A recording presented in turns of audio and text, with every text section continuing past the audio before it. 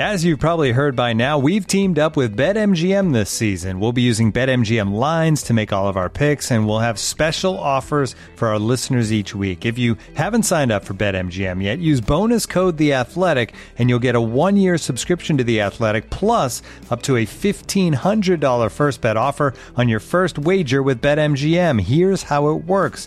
Download the BetMGM app and sign up using bonus code The Athletic. Make your first deposit of at least $10. Place your first bet on any game and claim your voucher for a 1-year subscription to The Athletic. See BetMGM.com for terms. U.S. promotional offers not available in D.C., Mississippi, New York, Nevada, Ontario, or Puerto Rico. Gambling problem? Call 1-800-GAMBLER. Available in the U.S. Call 877-8-HOPE-NY or text HOPE-NY 467-369 in New York. Call 1-800-NEXT-STEP in Arizona. 1-800-327-5050 in Massachusetts. 1-800-BETS-OFF in Iowa. 1-800-270-7117 for confidential help in Michigan. 1-800-981-0023 in Puerto Rico. First bet offer for new customers only in partnership with Kansas Crossing Casino and Hotel.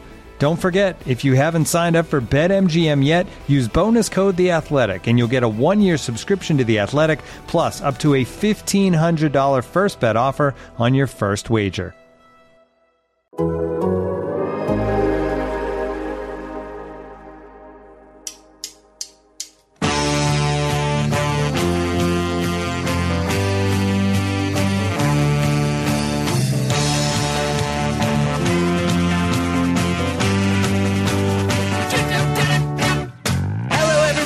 Welcome to the Total Soccer Show. My name is Taylor Rockwell, and today, at long last, we get to talk about an actual U.S. men's national team game. And to do so, I'm joined by a man who's been doing some Wales watching. It's Joe Lowry. Hello, Joe. Oh, Taylor, that was brilliant. How are you doing? Not too bad, not too bad. I felt like it's been so long since we talked USA, it felt only right to begin with a pun. It feels like what Daryl would have wanted, so I want to continue that legacy, even if it physically hurt me to make a pun that early in the show. That was very big of you. I think Daryl would appreciate that. I appreciate it as well. I'm not a fully pun guy, but I do appreciate a good pun every once in a while. I'm not a fully pun guy. I need that to be part of your Twitter biography from now on, Joe, if you don't mind. We might be able to make that happen. All right. Yeah. But I was like indicating how excited I am in the beginning of this one. I think this is the most excited I've been to watch a soccer game in a very, very long time. Where are you with this national team? Are you as hyped, or are you a bit more cautious with some of the new names and keeping a level head and whatnot? Deep down, I know I should be cautious. I know I should be taking a more measured approach. But man, it's hard. I'm so excited to see the U.S. play an actual game of soccer. Yeah, there's lots of difficult factors here. They haven't trained a whole lot. The U.S. hasn't trained a whole lot. No, they have not. A lot of new faces coming into the group. Yes, there's a lot of reasons to be measured. But man, it's hard, Taylor. And I appreciate that you're sort of right along with me on that. And I think almost everyone listening to this show will be right with us on that one. Yeah, I hope so. I will say to distract myself from election coverage, did put out a post on Reddit about what are people excited for. And it was a good reminder that, number one, so much has changed between when we last saw the United States play in February and now, not just from a coronavirus standpoint, but from what players have done and how players have evolved or moved on. Mitchell Marshall wrote a really nice piece. Here's a quote from that. This time last year, Christian Pulisic was trying to find his footing at Chelsea. Gio Reyna was just a whisper of a name outside of Germany. Weston McKennie was holding Schalke together with rubber bands, and Serginho Dest was just a backup for Ajax. All of those players have had drastic changes in where they're playing or how they're playing. And it's the first time, say, we've seen Tyler Adams in 18 months. And I sort of forget all of these things because my brain can be a little bit short-termy and not so much long-termy. But also just because I think as we talk about as much soccer as we do, when the team isn't playing, it's easy to sort of forget how much joy they can bring. And I think that was a big thing that I kept seeing in those posts, was people just being excited to see the national team play, being excited to see how this person has evolved and how they'll fit in, or how this player's adjustment to a different position will factor in. And it was just a reminder of how many exciting players are in this pool, and that Berhalter has a few of them at his disposal. I think we've only seen Adams, McKennie, and Pulisic play together once. I'm not sure we'll see that this time, but just those reminders of how we still haven't really gotten to see the full-strength U.S. team makes me all the more excited to see this team, even if they are not the full-strength team. I mean, and there's names in this group, too, who, if you'd asked me back in February, I never would have predicted would have been on this roster. And sure, yeah, extenuating circumstances around coronavirus, around a nearly exclusively European-based group of players. But if you'd asked me in February, hey, is Nico Gioacchini going to be on this roster? Nico Gioacchini, I don't know, I'm still working on the pronunciation even. I would have said no, of course not. Second time's the charm. That's what I'm pretty sure everyone always says. And then if you'd asked me if Yunus Musa would be on this roster, I'd say, who is that? Yeah. Right? I mean, there are these guys that are in this group of players who could be real difference makers going forward. They could not be. Yunus Musa might not even play for the United States, but we're seeing additions to the pool. And that, to me, as well, is a really encouraging, positive sign that we're seeing some of these younger dual national types, especially, or multinational type guys come into this group and potentially make an impact. Mm-hmm. And I will say, with that in mind, I would also caution people against expecting Berhalter to play all of the youngsters. It's not going to be an all-teenage 11. We're close to being able to do that, but not quite. But I think we shouldn't expect it to be like massively experimental. We also shouldn't be surprised if it is I guess what I mean. That like it could go any number of different ways. And I think the biggest thing is that I have a feeling Berhalter absolutely does not care about the result of this game. If we win 3-0, great. If we lose 3-0, I really don't think he's going to care. I think it's about sort of reinstilling some of the ideas that maybe he hasn't been able to with the absences. By all accounts, he's been communicating with players and keeping in touch with them and sort of reminding them of responsibilities or sending little clips. But this is the first time he's had this camp together. And as you said, I think we'll only have 2 full training sessions with the full squad. And given that one of those will be tomorrow, a day before the game, you would expect that one not to be that intense. So I would also say, if we do lose the first game 2-0, don't be particularly disheartened, especially when you consider that Wales have played international games already. They've played meaningful games already in Nations League qualifiers. So I think we should all sort of be excited for this team, but not get overly amped and then setting ourselves up for disappointment if things don't go quite as we want. Is that fair, or are you just going to stay optimistic throughout, Joe? No, that's fair. I want to be optimistic, but I want to be slightly realistic and set up our listeners to be in that place with us. So thank you, Taylor, for walking us halfway down the stairs so that we're maybe somewhere in the middle, trending upwards, though. And if you want to hear more about some of those names Joe has already mentioned, we did do a roster breakdown where we talked about, I believe, every single player on the roster, how they'll fit in. If we're less familiar with them, we tried to become more familiar with them. So players like Yunus Musa, we spent a good amount of time with. So if you want to go back and listen to that, I encourage you to do so. But for today, we're going to be looking at Wales and what they do, how they might set up. We're going to be looking at the United States, talking about one roster change in particular, but then just some news we've seen out of camp and trying to pick our starting 11. So, Joe, let's go back to Wales and go there. First off, the big news that we should mention up front, Ryan Giggs, the manager. I keep seeing the headline, steps aside for 3 games, which is a fun way of saying was arrested for assault. I don't really know why that's been the way it's been covered, but yes, was arrested for allegedly assaulting his girlfriend. He has denied those allegations, but has stepped away for these 3 games. Instead, assistant coach Robert Page, who was his former international teammate, will take over with Albert Stevenberg, who's an assistant for Mikel Arteta at Arsenal. But there will be no Ryan Giggs. I am conflicted about Ryan Giggs as a Manchester United fan. I love him as a player, not so much as a person, and that was before this recent incident, but just wanted to state that up front. So no Ryan Giggs there, but we would assume things will be more or less the same. So, Joe, from a basic tactical standpoint, what do you think people can expect from this Wales team? For Wales, from what I noticed from watching their recent games, they played a game against Bulgaria most recently, and then a couple in a slightly more distant past against Ireland and England. They're comfortable with the ball, but they're not entirely reliant on the ball. And what I mean by that is they're competent in possession, and they will do that, and they can do that in a couple of different shapes. But they'll use the ball, they'll move forward, they'll especially play down the wings, then get the ball forward into the number 9 or into the rest of the forward group in the box. So they can do things in possession, and the United States is going to have to be aware of that going into this matchup on Thursday.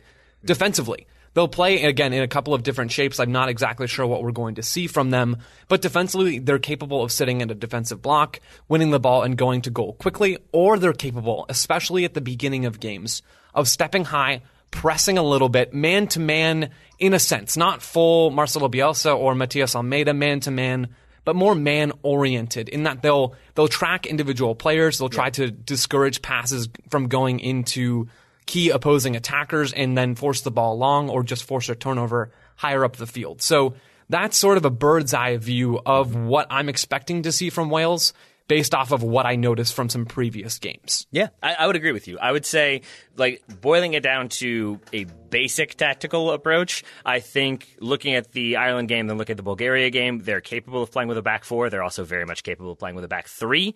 Against Ireland, it was sort of a 4-4-1-1, a 4-2-3-1, if you want that one. Against Bulgaria, which they did win, it was more of a 3-4-1-2. I am inclined to, if I had to guess, say they probably go with a back three in this one, because I think that is something that they're more familiar with, going all the way back to the last Euros, as an example. So I think with the kind of more familiarity there, combined with not having their manager around, combined with the fact that Aaron Ramsey was not brought into this one, he tends to be that number 10 operator for them in the games that I've seen when he is able to play, which is intermittent at best. So I'm just inclined to think they lean on a 3-4-1-2, but if they don't, I also won't be surprised. What are some other things you saw from them, Joe, in terms of how they like to build up? Is there anything in particular that you were keeping an eye on or you think could be problematic for the U.S.? I'm glad you led me in that direction, because I was going to add to what you were saying, Taylor, talking about the three at the back versus the four at the back shape. I think regardless of which one they go for, we're going to see them build up in a three at the back shape at times. Yeah. And that's because their default left back is Ben Davies. And he will, when they're in a four at the back shape, he will tuck inside and form up with the two center backs and become the left center back in a back three. That's just a possession look occasionally out of a back four. So regardless of what shape they start in or what their primary shape is, it's fluid and it's going to change. It's going to rotate during the game. At times, it could be four defenders across the back line and attackers moving around up front. Other times, it'll be Davies tucking inside, becoming a part of that back three and giving the opposition a different look. So that's one thing that they really do like to do in build-up. They'll play out of the back a little bit. They're not a play out of the back at all costs kind of team, almost like what Berhalter is maybe trying to get the U.S. to do. So they're not going, full play out of the back, but they're also still capable on the ball, and they'll use that left side rotation with Davies tucking in. Then they'll have that winger on the left side. Sometimes that's Daniel James, I believe. He'll step wider a little bit on that side and be the width. So it's fluid. They're a very capable, really genuinely solid-looking team with the ball, and I think that rotation is something to keep an eye on. Yeah, and I agree with you that they're not like overly focused on making sure they build out on having triangles. If anything, I think that's not a thing that they're very concerned about at all. Regardless of who those central midfielders are, against Bulgaria, it was Ethan Ampadu and Matt Smith. Could also be Joe Morrell in there. What I noticed was, and I got a little bit nervous when you said that back two becomes a back three, because I was worried for a moment. Did I miss the central midfielder dropping in, which is a thing we often see with teams, but that is not what they do, as you correctly said. They also really don't have those midfielders drop at all. So it seems like they're happy to play between those back three, and if they're going to play forward vertically to those central midfielders, they will, but you don't see those center midfielders dropping in a lot and trying to sort of like spell a center back so the center back can go on a run or anything like that. I feel like they kind of keep those two in the middle. They don't want to vacate that space. They don't want to be vulnerable to counterattack, which means that they build between the center backs and then they look for those wing backs and try to go down the line. I didn't see them very often trying to sort of have quick passing combinations through the center of the field. It seemed like they were much more comfortable going wide, going direct, and then if they lose the ball, so be it. Ideally, they're losing the ball in their opponent's half or via a long ball over the top. But that then means the opponent is building from deeper in the field as opposed to like Wales coughing the ball up near their goal. I think that's fundamentally something they don't want to do. And without Aaron Ramsey, as you mentioned, Taylor, Wales' real attacking talent is out wide. I mean, Ampadu is a talented young player. He's with Sheffield United right now on loan from Chelsea. But he's their defensive anchor. He's a part of that double pivot or maybe dropping deeper as a center back and starting in that position. But he's not necessarily their offensive metronome or anything like that. They'll use their midfielders as defensive anchors and occasionally offensive contributors, but mostly their attacking talent and their game plan is to go wide. That's exactly right. They'll have Rabbi Matondo, who's with Schalke right now, and they'll have Daniel James, as I mentioned, a Manchester United player. They've got Harry Wilson, who's a quality attacker for them on loan at Cardiff from Liverpool.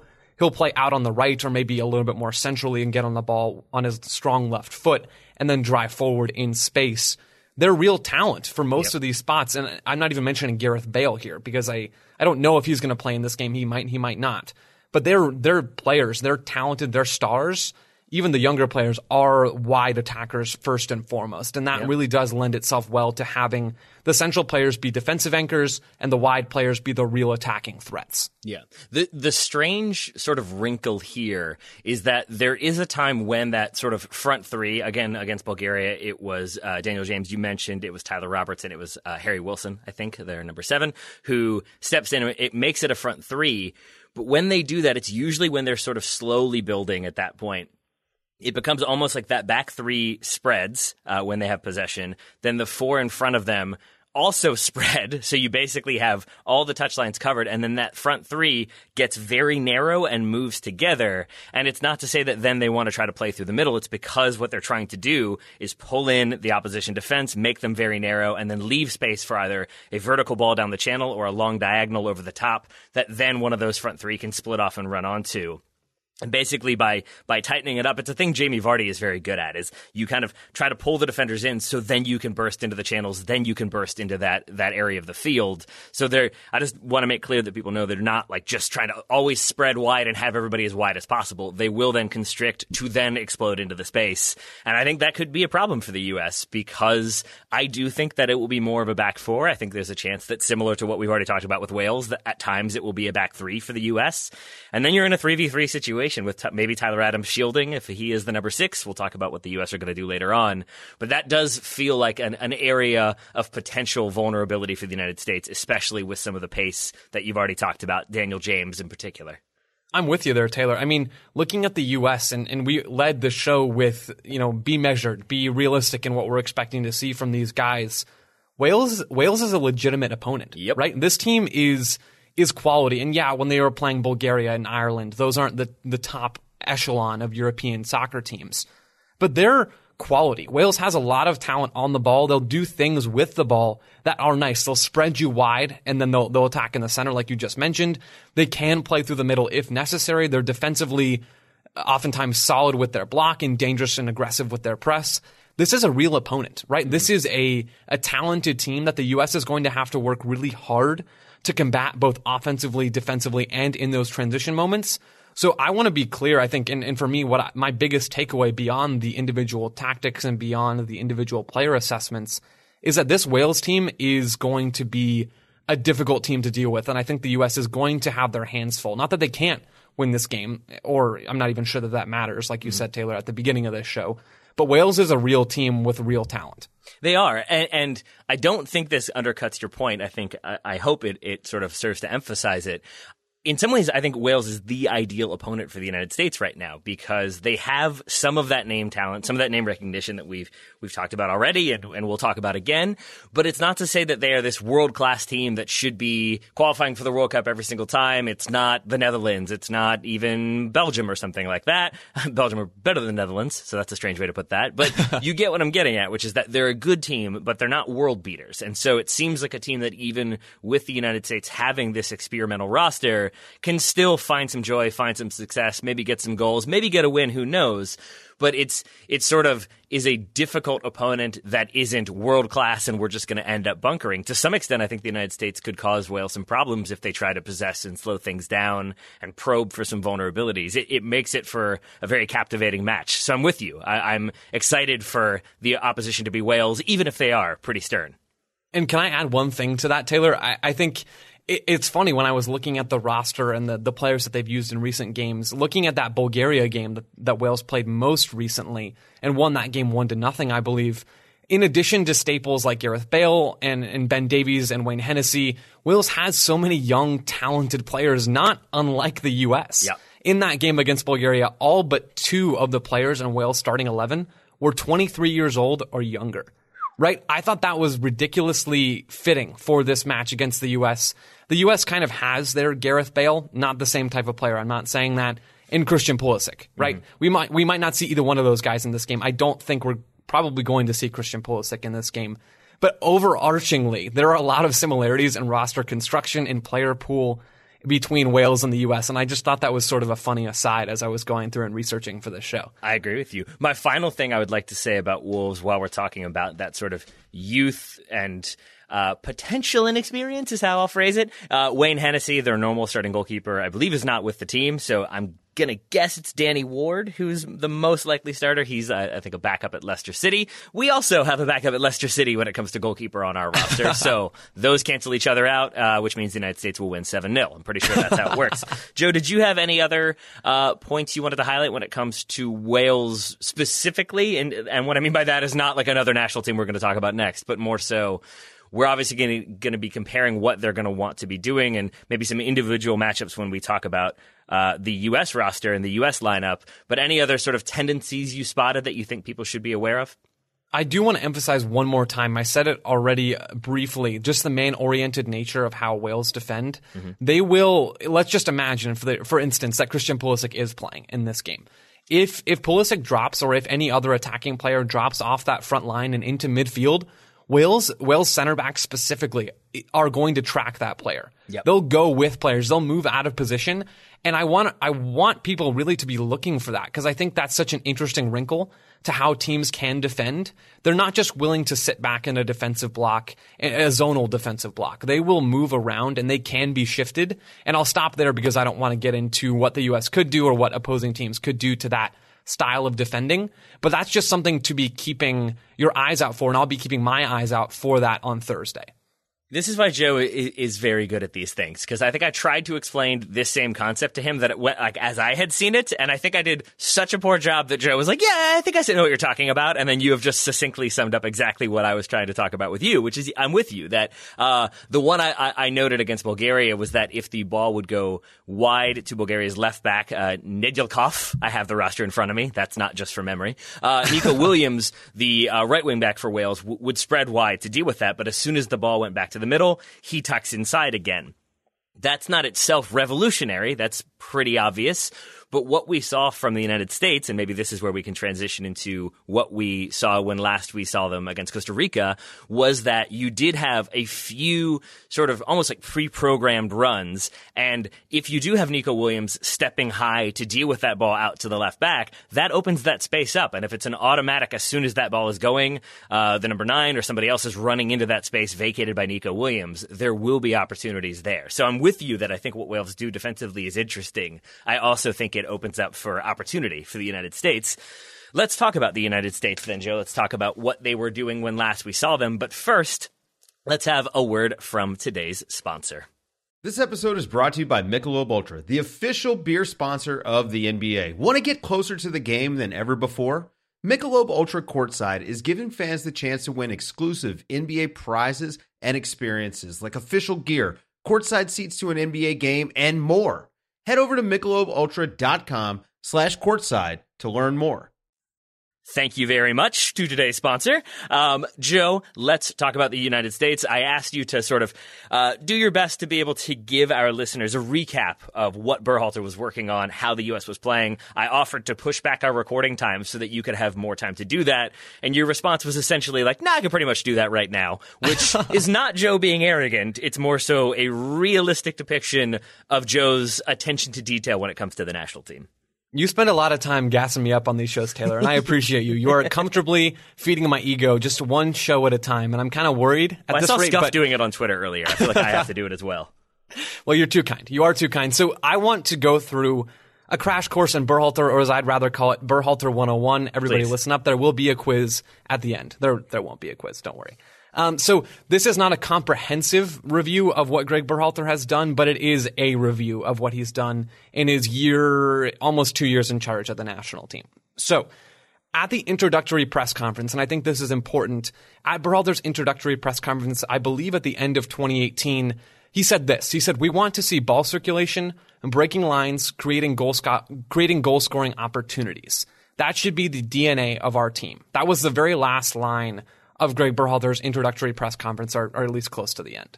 And that line about creating goal-scoring opportunities, using the ball, using ball circulation, breaking lines, that's the overview for how Greg Berhalter wants his team to approach possession.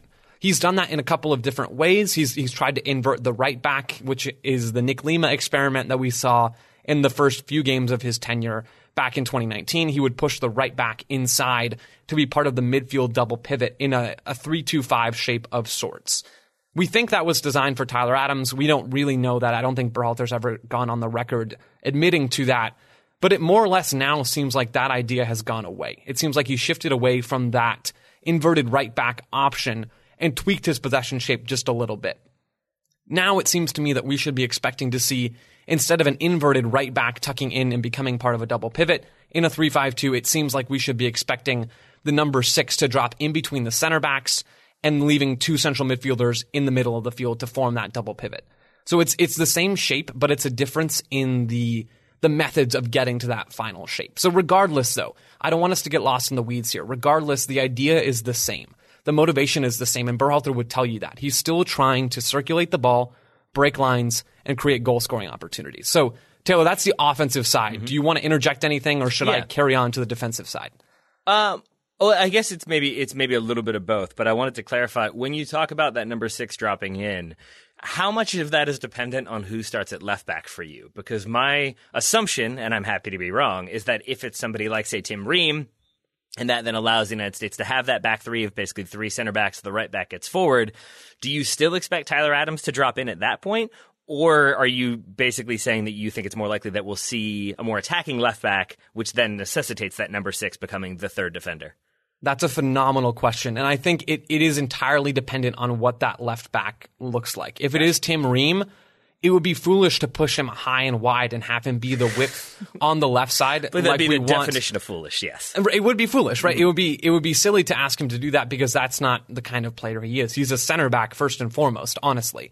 Playing Tim Ream in the same way that you would play Anthony Robinson would be honestly a bad call. Mm-hmm. So if Tim Ream is starting, and I think there's a real chance that happens against Wales, or at least it will happen at some point down the line that there'll be a more defensive option at that left back spot, we might see a different method entirely of getting to that 3-2-5 shape.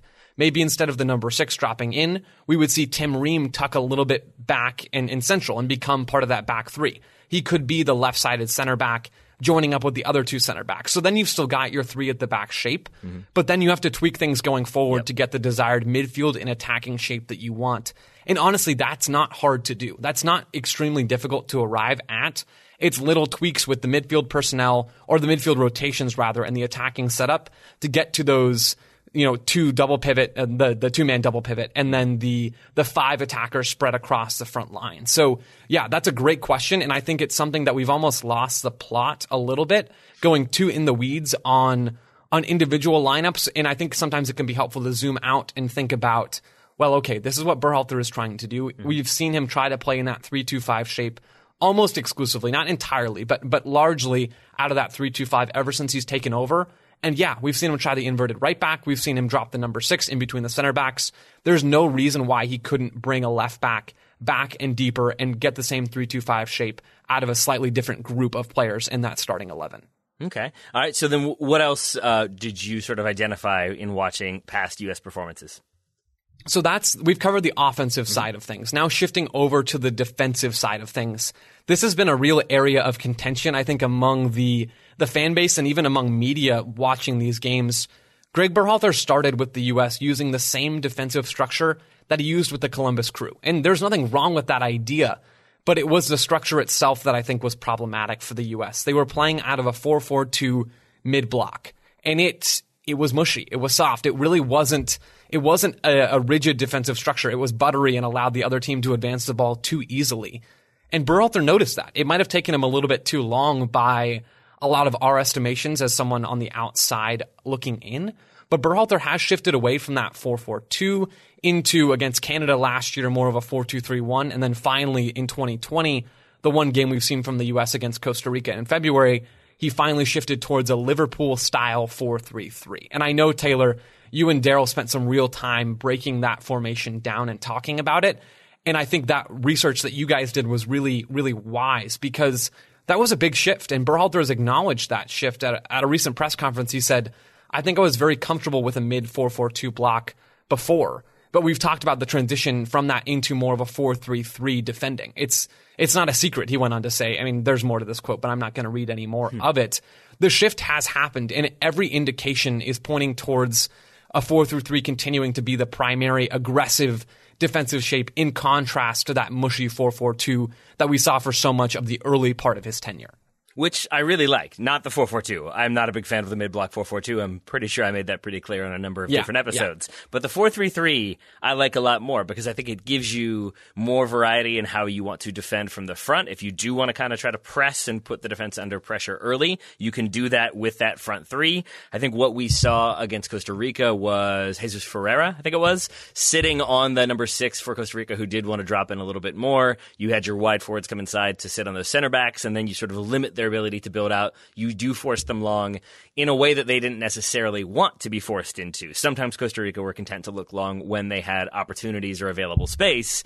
If you're putting them under pressure, they have less of that, and you tend to force them out wide. That was where, Joe, I thought you did in your review of that game, you had that one clip of Costa Rica sort of being forced to dump the ball into the channel. And that was where, again, we saw this sort of defensive approach of Greg Berhalter, in my mind, shining a little bit because Sebastian Lletget, I think it was, who was as that like left-sided central, more attacking midfielder, does a really good job to sprint wide, cover that ground that I think wins the ball back. And I think that is really like a thesis statement for how Berhalter wants to defend in that setup of put the defense under pressure, force them into sort of chipped long balls out into the channels that then allows your more compact midfield to spread and shift wide to cover and deal with, ideally intercept or win the ball, and then go right back at that defense. So I am very happy if we persist with that 4-3-3, and I'm really hoping we don't see that 4-4-2 mid-block again. In the 4-3-3, as Berhalter has called out in the past, it's based on the athleticism that they have, right? You think about Tyler Adams, and he could be playing an 8, he could be playing a 6. Let's not get down into the semantics of that. Looking at Adams specifically, he is a super mobile guy, and if he's healthy, he'll cover ground on ground on ground. Weston McKennie is the same kind of thing. Yeah, he lacks defensive awareness at times. We've seen that really hurt the U.S. in the past, but he's able to move around. He gets on his bike and he travels across the field. Having players like those two guys in midfield and whoever the third player is, we're assuming that those two are more locks in that central area. They have the athleticism to cover the space that you need to. And because that 4-3-3 is designed to funnel the ball wide, you have the number 9, like you just really nailed, Taylor. You have that number 9 dropping in, the wingers tucking inside a little bit as well, almost making the 4-3-3 press look more like a 4-4-2 diamond. And you've got that number 9 as the point of the diamond and the number 6 as the base point of the diamond. Yeah. That's 4 players really constricting the midfield space, marking, not man marking necessarily, but at least shadowing players around and discouraging passes into that central channel. Then the other team is going to say, okay, well, we can't break through there, so we have to play wide. And Wales are going to do that almost willingly, which will be a real test for this press. But even thinking about Costa Rica, they were baited wide by the U.S., and then you really have to go. You have to run as soon as that pass gets played out wide. It's probably going to be lobbed in the air, so you have a little bit of time to recover into that space. But man, you have to shift quickly. And the U.S., I think Berhalter is banking on the U.S. having the athletes in the central area of the field to cover that ground and to close that gap, to close the ball wide, trap the ball against the sideline, win it back, and go. And that's a great picture when it's working well. It's going to be imperfect, and we will see that, I'm sure, against Wales. It will be imperfect. But the 4-3-3, I think we both agree, Taylor, is a really positive development tactically for the United States. Final, general question about Berhalter's tendencies when it comes to that sort of front three when the United States has the ball, when they're building out. We talked about this a little bit last week, but to refresh, what are those three trying to do? So if you've got your sort of left winger, right winger, and then that center forward, you could maybe categorize it as a false 9, but I feel like that gets thrown around a lot and is not always accurate. So what do you think are kind of the stated objectives of that front three when the United States is building in possession? When the U.S. has the ball, it's going to depend on the personnel of those 3 players and the type of player that they are. Thinking about that number 9 specifically, if it's Jesus Ferreira, like it was against Costa Rica, it will be a false 9. Pretty much. It will be a player dropping down deeper into the midfield, adding an extra number there. Then maybe the wingers will be the verticality, and they'll be they'll be the ones trying to make those runs in behind the back line. If it's Gyasi Zardes, who's really not as comfortable dropping into midfield, and we've seen that before, he's a guy you want in the box, right? You don't want him dropping in and trying to get touches on the ball when he doesn't need to. You really want Gyasi to touch the ball as little as possible until you need him in the last moment. Berhalter has talked about before in interviews that he wants to use his number 9 and his wingers depending on the types of players he has. If it's Zardes, the wingers will probably tuck inside more and be deeper. If it's a Ferreira type of guy, we will see the wingers be a little bit higher. Regardless, though, those 3 players are responsible for occupying 3 of the central channels in the attack. Likely, it will be the fullbacks who occupy the wide channel. Then it will be the wingers who have tucked in a little bit, occupying those half spaces, and then the number 9 in the central channel, obviously allowing for some fluidity as the ball moves around. It's not as simple as I'd like it to be. You can't just draw it up on paper entirely. But that's the idea. It's flexible, yes, but Berhalter has a plan for what to do, or at least something on paper for what to do, depending on who's playing and depending on where the ball is as the U.S. builds up. All right. Well, I think that feels like a good time to transition into who will be playing for the United States. Joe and I are each going to try to create a starting 11, unless you had other things you wanted to run us through with when it comes to the national team. No, that's great. All right. This episode is supported by FX's Welcome to Wrexham. Celebrity owners Rob McElhenney and Ryan Reynolds' small-town Welsh football club has finally been promoted into League Two after 15 seasons in the National League. Dedicated staff and supporters celebrate the team's return to glory while bracing for the newfound challenges that come with being in a higher league. Will Wrexham AFC stand up to the challenge and rise again into League One? FX's Welcome to Wrexham, all new, Thursdays on FX, stream on Hulu. Then let's get to those lineups. But first, let's get to today's sponsor, Credible. Credible.com is an online marketplace that allows borrowers with student loan debt to see refinancing rates across a variety of lenders. If you've got student loan debt, then you could benefit. With a lower rate, you could save on interest or lower your monthly payment, which means more money in your pocket. You can get debt-free faster, and you can consolidate all your student loan bills into one place, so you're not paying 14 different people varying amounts of money. You're paying one person, one amount of money that makes it much simpler. Yeah, I mean, and you've got serious peace of mind here. I mean, Credible customers have given awesome reviews about how much better their financial lives have been after refinancing. That's a huge difference maker. Being mentally healthy, dealing with debt is a huge, huge contrast to being so incredibly stressed all the time about how you're doing. Are things stressful nowadays, Joe? What are you talking about? It's such a happy, no, you're calm, right. That was ridiculous. Some other benefits of using Credible to refinance your student loans are that you see actual pre-qualified rates from multiple lenders, whereas with some online marketplaces, you'll get ranges of rates or ballpark estimates, and it only takes a couple of minutes to check rates, and checking rates does not even impact your credit, Joe. They're so confident. Credible is so confident that they have the best rates that they'll give you $200 if you close a loan with a better rate elsewhere. They never sell your data, so you won't receive spam and phone calls from dozens of lenders. Please visit credible.com/TSS. That's credible.com/TSS. I'm guessing they can spell out TSS. And when you refinance your student loans via Credible, they'll give you a $200 gift card. You fill in a few pieces of information to check what rates you are eligible for, and that's it. Again, that is credible.com/TSS. Refinance your student loans and start saving today. Message from Credible Operations Inc. Not available in all states. Terms and conditions apply. Visit credible.com/TSS for more details. Okay, Joe, we can thank Credible for sponsoring this episode, which we have now done. Looking for an assist with your credit card, but can't get a hold of anyone? Luckily, with 24/7 U.S.-based live customer service from Discover, everyone has the option to talk to a real person anytime, day or night. Yep, you heard that right. You can talk to a real human in customer service at any time. Sounds like a real game changer if you ask us. Make the right call and get the service you deserve with Discover. Limitations apply. See terms at discover.com/creditcard. This episode is brought to you by Michelob Ultra, the official beer sponsor of the NBA. Want to get closer to the game than ever before? Michelob Ultra Courtside is giving fans the chance to win exclusive NBA prizes and experiences like official gear, courtside seats to an NBA game, and more. Head over to MichelobUltra.com/courtside to learn more. Let's talk lineups, and let's do it like this. I'm actually going to ask you, we're going to skip goalkeeper for a moment, because I think we can build sort of two different lineups, and it's dependent on who that left back is going to be. Do you have a particular feeling, or is there a particular person you want to see start at left back? It seems to me that the two options are contrasting in a way, but they're almost the same in another way. And that's why I'm having so much difficulty here. Option one is Anthony Robinson at that left back spot. bombing up and down the left sideline, really staying wide, attacking as he loves to do. Option B, we talked about it already, is Tim Ream, staying deeper, probably tucking inside and being part of that back three.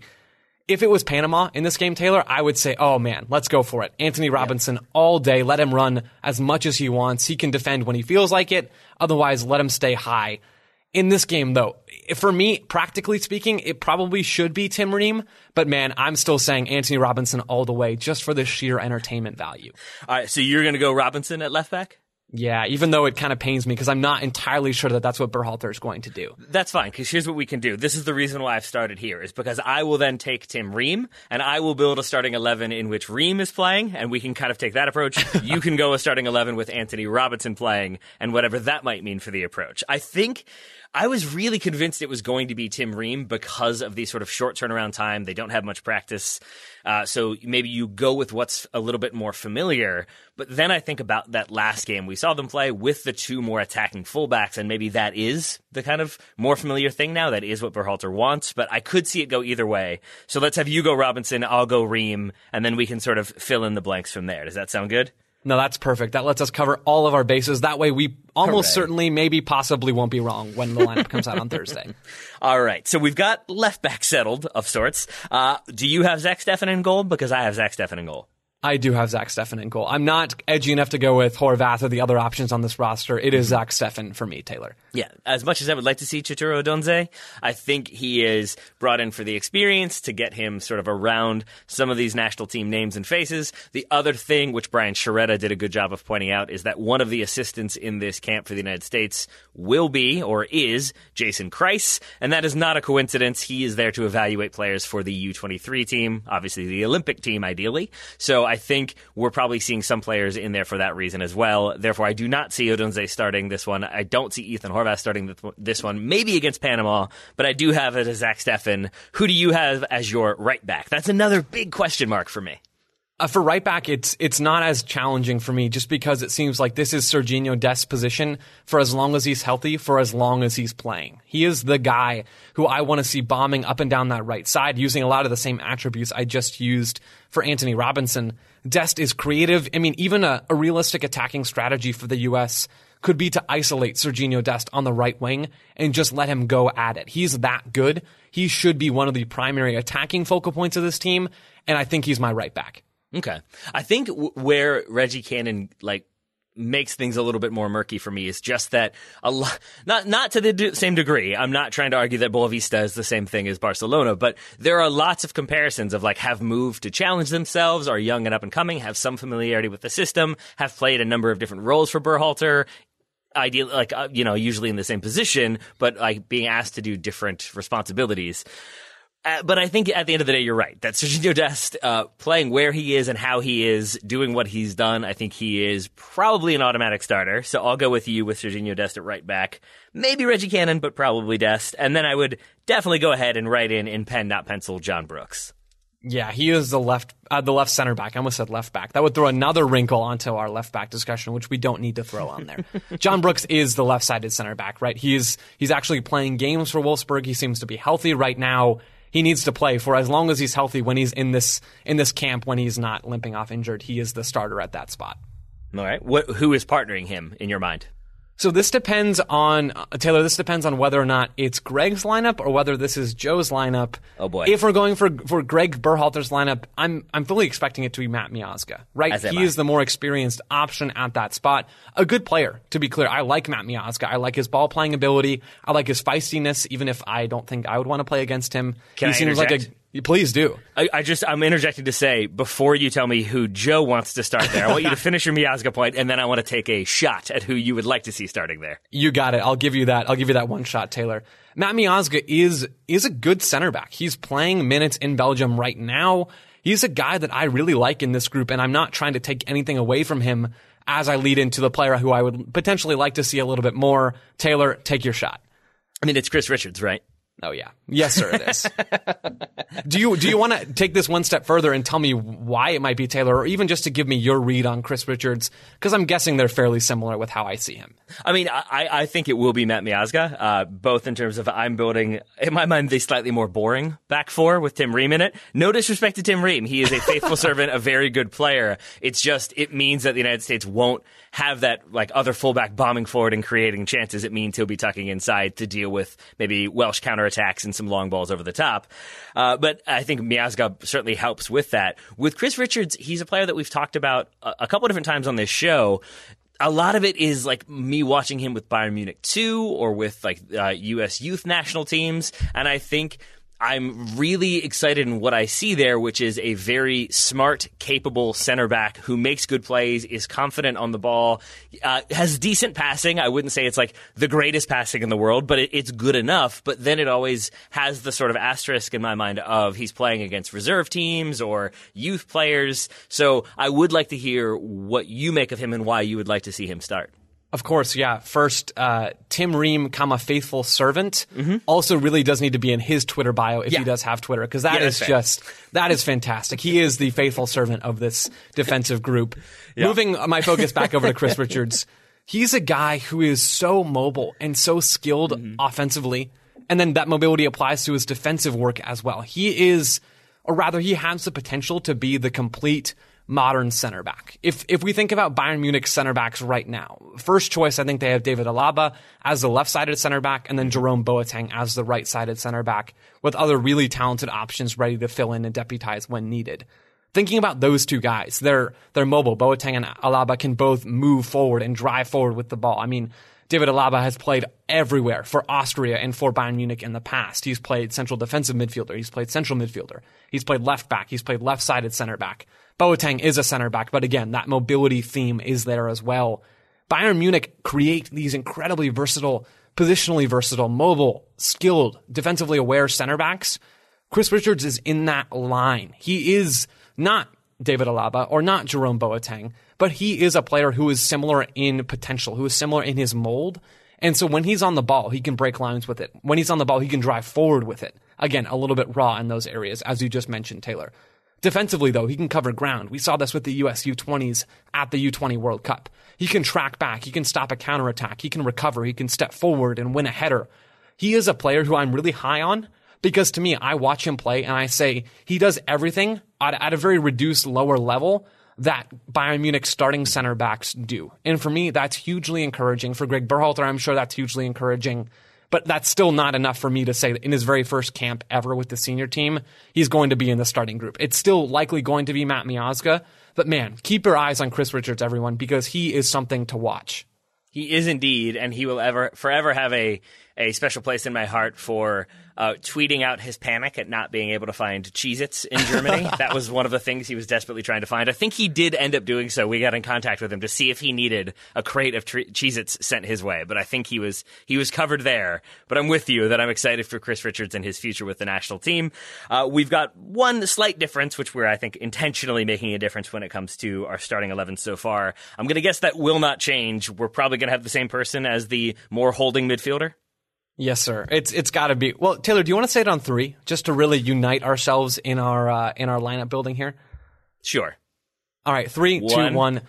Tyler Adams. Okay, you're messing with me. It's Tyler Adams, and it's got to be. We both know it. I like that though, Taylor. You really threw a wrench in that. And I would enjoy Timothy Weah as a holding midfielder, but yeah, probably not. Yeah, we'll go Tyler Adams.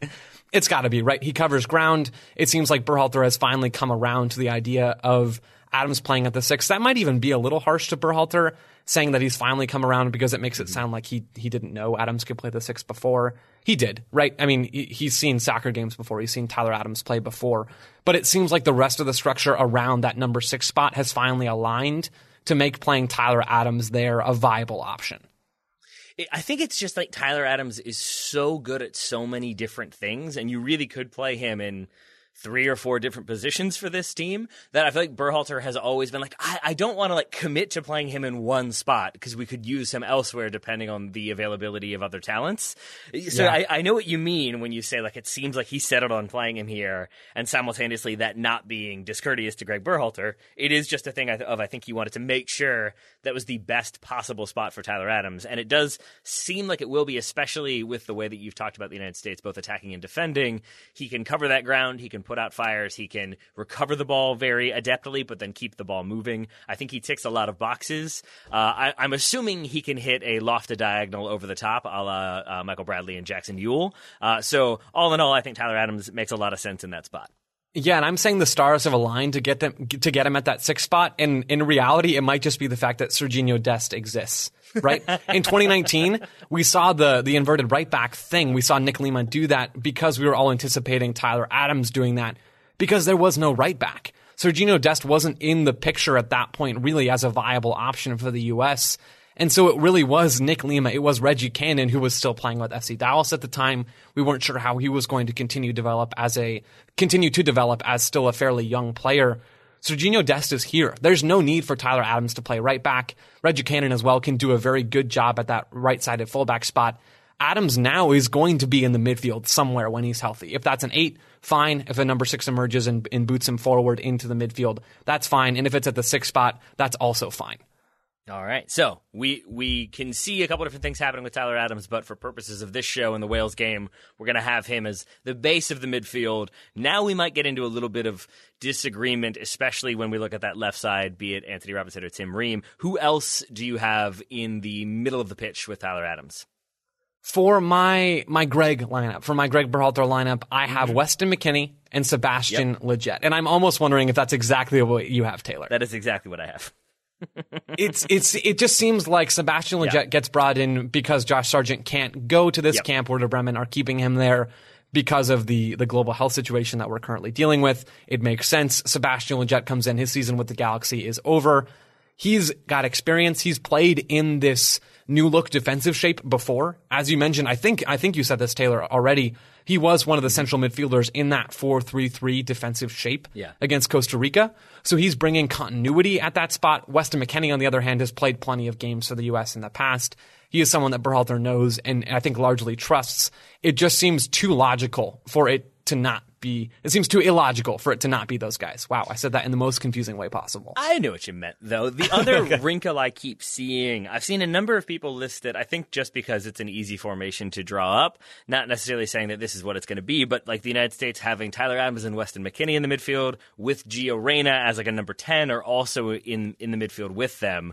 And that is maybe like a wrinkle I could potentially give you is like if instead of Lletget, it's Gio Reyna. But I think for the kind of familiarity with the system that he's brought in the way he was, to me, it's him as a number 10. Do you think we could see Gio Reyna as a number 10, or do you, I'm assuming, have him out wide?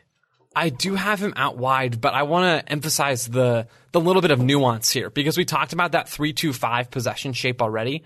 And I think regardless of whether it's your lineup that we see, Taylor, or my lineup, depending on that left back, Robinson versus Ream, it's going to be that 3-2-5 shape. And so regardless, I don't think we see Gio Reyna play as one of those two, as half of the double pivot, rather. Mm-hmm. He's not going to likely play deeper as almost a number 6. Yeah. He'll be in the attacking areas, drifting in and out of space, yes. But I think it's likely that we see his starting position be on the wing with him having full license to drift inside and play as a pseudo number 10 or more of a right-sided number 10. So shades of him as an attacking midfielder, but also not. No, yeah, and I think that makes I really have had this problem of like, but I feel like we see him more central with Dortmund. It seems like that's where he's good, and most comfortable. I still have some questions. I get criticized like routinely for saying he's slow. I'm not saying he's slow. I'm saying he is not that next level ability fast that maybe you would be looking for out wide. But I think then if you do play him wide, you're absolutely right, Joe, that more likely is he drifts central to create overloads or to create space for maybe, say, the left back for Wales, the left wing back for Wales goes drifting forward. Then he can drift back in there for a long ball over the top. But I think you're right that if he is out wide, he's still going to be central, especially with Serginho Dest's ability to overlap. So I think we've sort of moved ahead into Gio Reyna on the right wing with Sebastian Lletget, Weston McKennie, and Tyler Adams in the midfield. I know people will be sad to not hear us talk more about Otasowie or Musa or Ledesma or Johnny Cardoso. Cardoso was, I believe, one of the first 2 players into camp. Sadly, I don't think that means he starts this game. I think maybe we'll see some of those guys get minutes. I think Greg Berhalter himself, the quote was, in this game, we could have 6 or 7 guys seeing the field playing together for the first time. I think what that means to me is in the 60th minute, we start using our substitutions and we bring in a bunch of 17, 18, 19-year-olds. Does this happen to you, Taylor, where you forget that coaches are really going to use these friendlies as just opportunities to get everyone off the bench that they can? Mm-hmm. I always forget that and think, okay, we're getting a great 90-minute sample size of this starting group, and we'll see a few changes as the game ends. But that's not how this game's going to work. We are going to see all those players file in onto the field from their spots on the bench. And yeah, it'll be fun, honestly, in this game because there are a lot of younger guys. We will still be excited. But I just am so bad at remembering how friendlies work. And yeah, we're going to see plenty of changes as the game goes on. And for those of you playing TSS US Men's National Team Bingo at home, here's the spot where I talk negatively about Jurgen Klinsmann. I think that was always one of my sources of frustration with Jurgen Klinsmann is that he looked at winning the game in a friendly 1-0 in the 80th minute as this, like, see, it's our system working.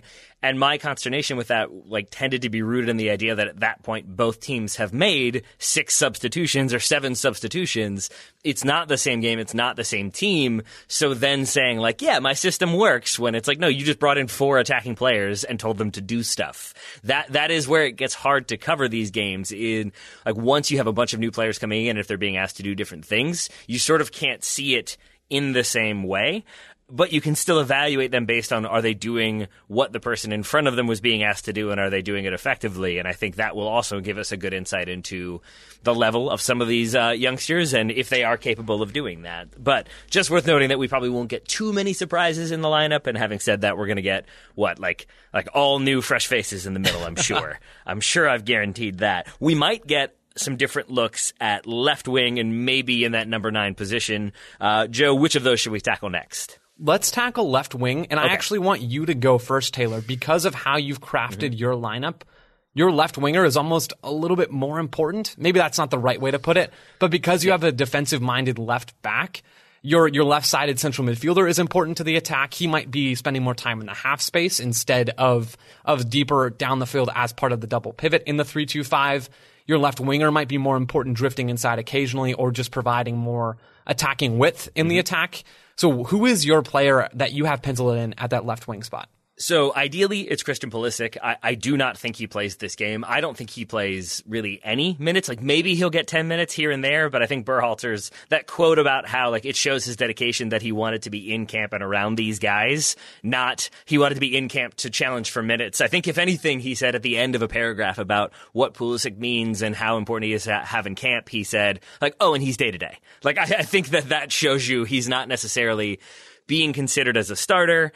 I hope I'm wrong, but I also kind of hope I'm not, because I really don't want him to pull his hamstring and be out for the rest of the season. So if it's not going to be Christian Pulisic, I have it as Julianes. Ooh, I like it. Okay, tell me why.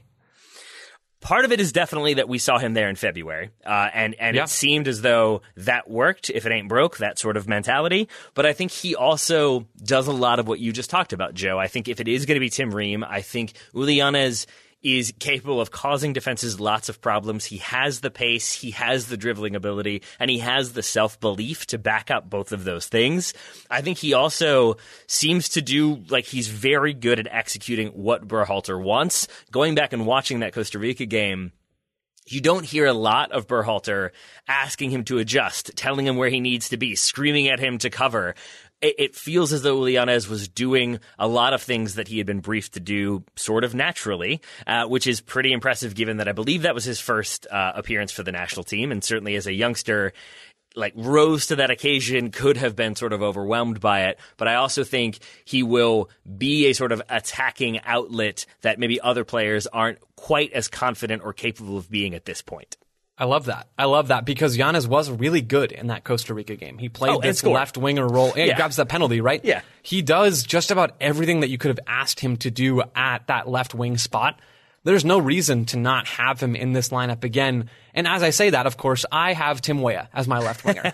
Not because I hate Ulianes. I love Ulianes. And I think we talked about that this last show that you and I did talking about this roster. But Tim Weah, I think, might play a part at this left wing spot, at least in my lineup. He does play a part there because he's not getting minutes right now for his club team. This could be a great chance for him to get a chance to show Lille that he can still play soccer and run around a little bit. But if you have him at that left wing spot in my lineup with Anthony Robinson bombing up the left side, Weah could occupy that half space a little bit and play, again, as a pseudo number 10, like I talked about with Gio Reyna. Weah's comfortable inside. He can make those runs behind the back line if needed. If our number 9s drop into midfield, he can make that line-breaking run in behind the back line.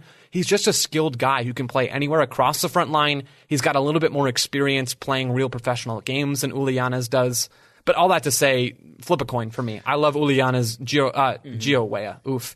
Tim Weah is another really talented guy, and either way that goes, it's a young, promising player at that left wing spot. And I guess you could make the argument I'm about to make for both of them, because I believe I'm correct in saying that Uliana is also not getting consistent minutes at club level right now on loan at Heerenveen. But I think you may have swayed me a little bit with Timothy Weah as it being, sometimes we talk about the national team like being called in, being an opportunity to put them in the shop window a little bit or sort of raise their estimation. And I don't think that's necessarily it. I don't think Timothy Weah is looking for a new club, but I think you're right that if you're Lille and you have this player that is getting, 10, 15, 20 minutes here and there, has had injury issues, what have you, and then he goes to the national team and starts against Wales, it might just be a little reminder of like, oh yeah, that guy's good. And I know that sounds silly and it doesn't seem like a thing that would really factor into club thinking at all. And I'm sure it doesn't from a managerial standpoint of like, oh, Greg Berhalter said he was this. Well, in that case, we must start him. But it's more of a, when you look at your players returning from international duty, if Timothy Weah sits on the bench for 2 games or gets 10 minutes in a game, the thinking there might be like, yeah, that's what he does for us. That feels about right. If he starts both games or plays all 90 or 60 minutes against Wales, gets a goal, creates some chances, if you're Lille, you might see that and think like, oh, right, he can start games. He is a good attacker. Let's give him some chances. So you honestly may have swayed me with that argument in and of itself. I still think you could maybe extend that exact same argument to Ulianes a little bit. You'll notice that I fluctuate on his name because I want to call him Uli, but given that it is Ulysses, I feel like Ulysses is probably not correct. But it may well be Ulysses Yanez, it may be Timothy Weah, but either way I'm with you. I don't necessarily know if it matters that much to me because I'm excited either way.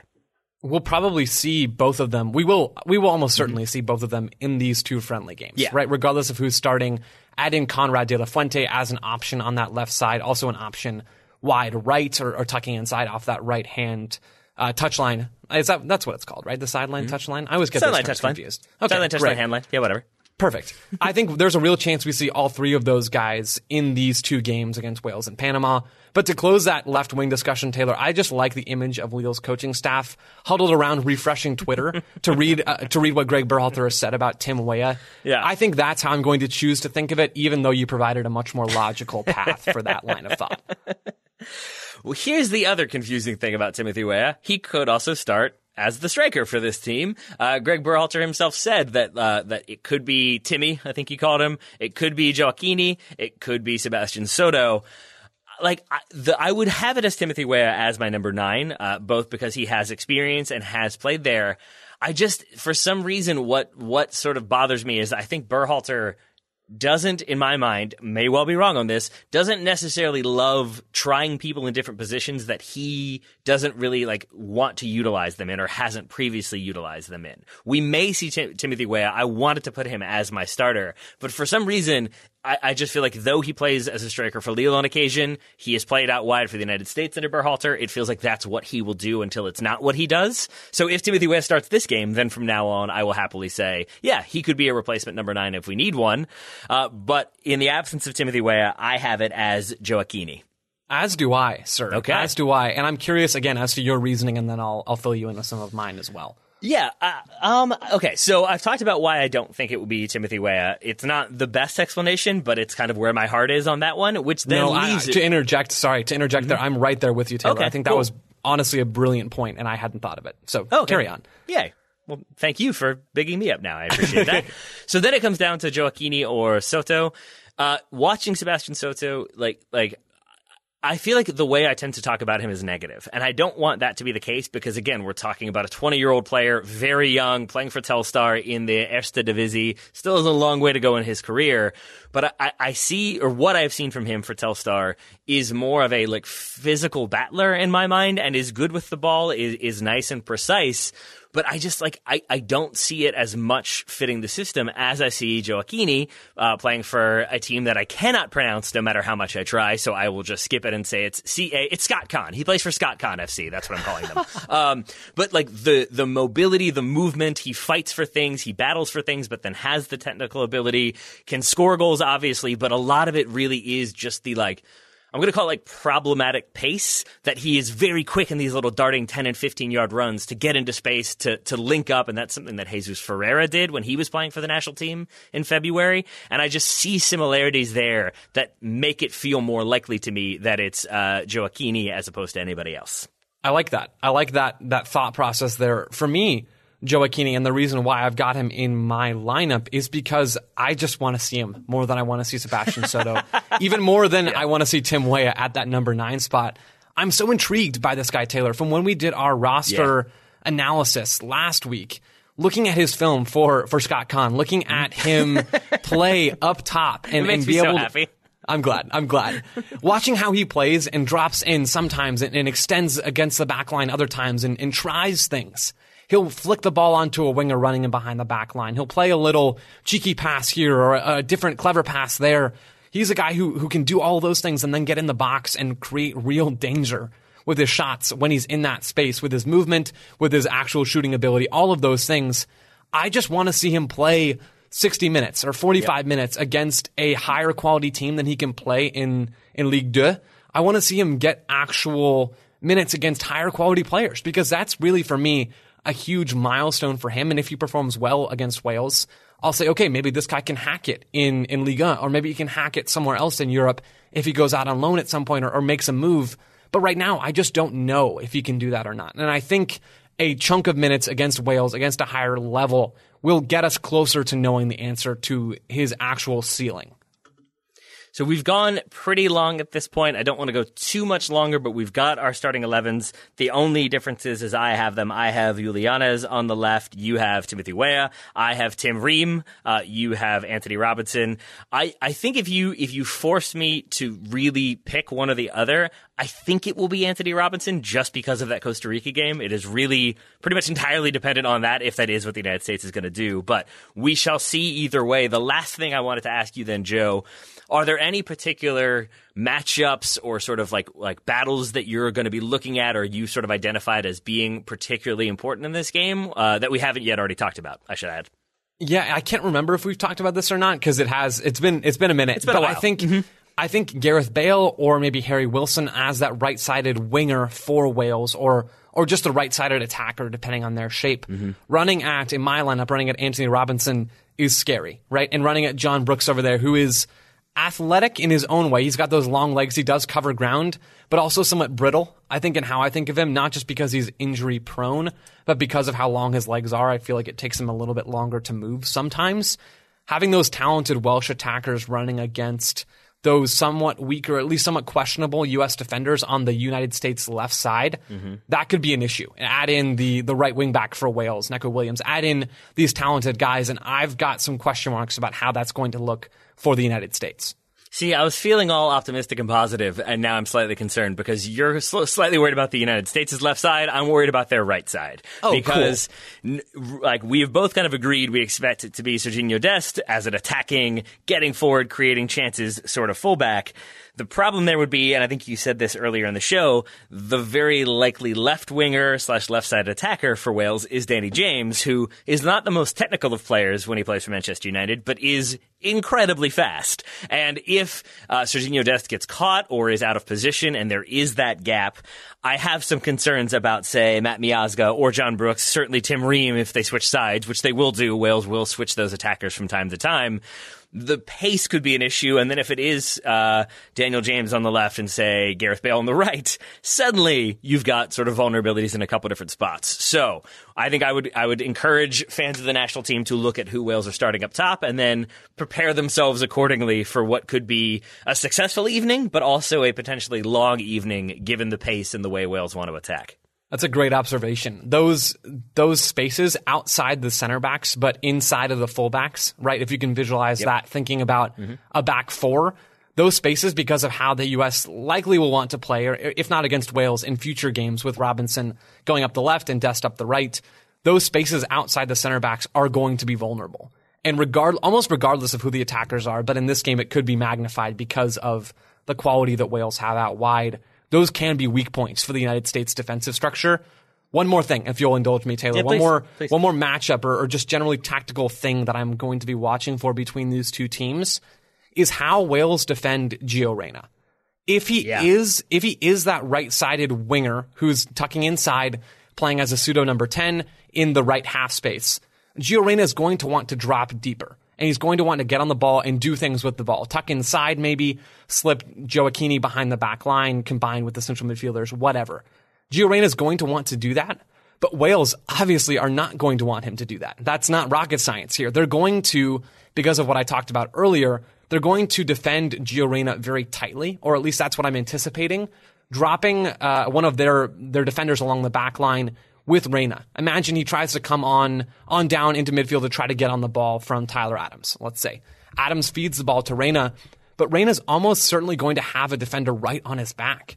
Because Wales defend in that man-oriented way, they're trying to discourage that pass from the United States attacking players.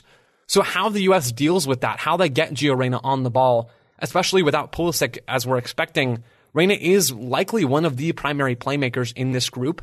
And if he can't get on the ball because of how Wales track him, that could be a real issue for the United States.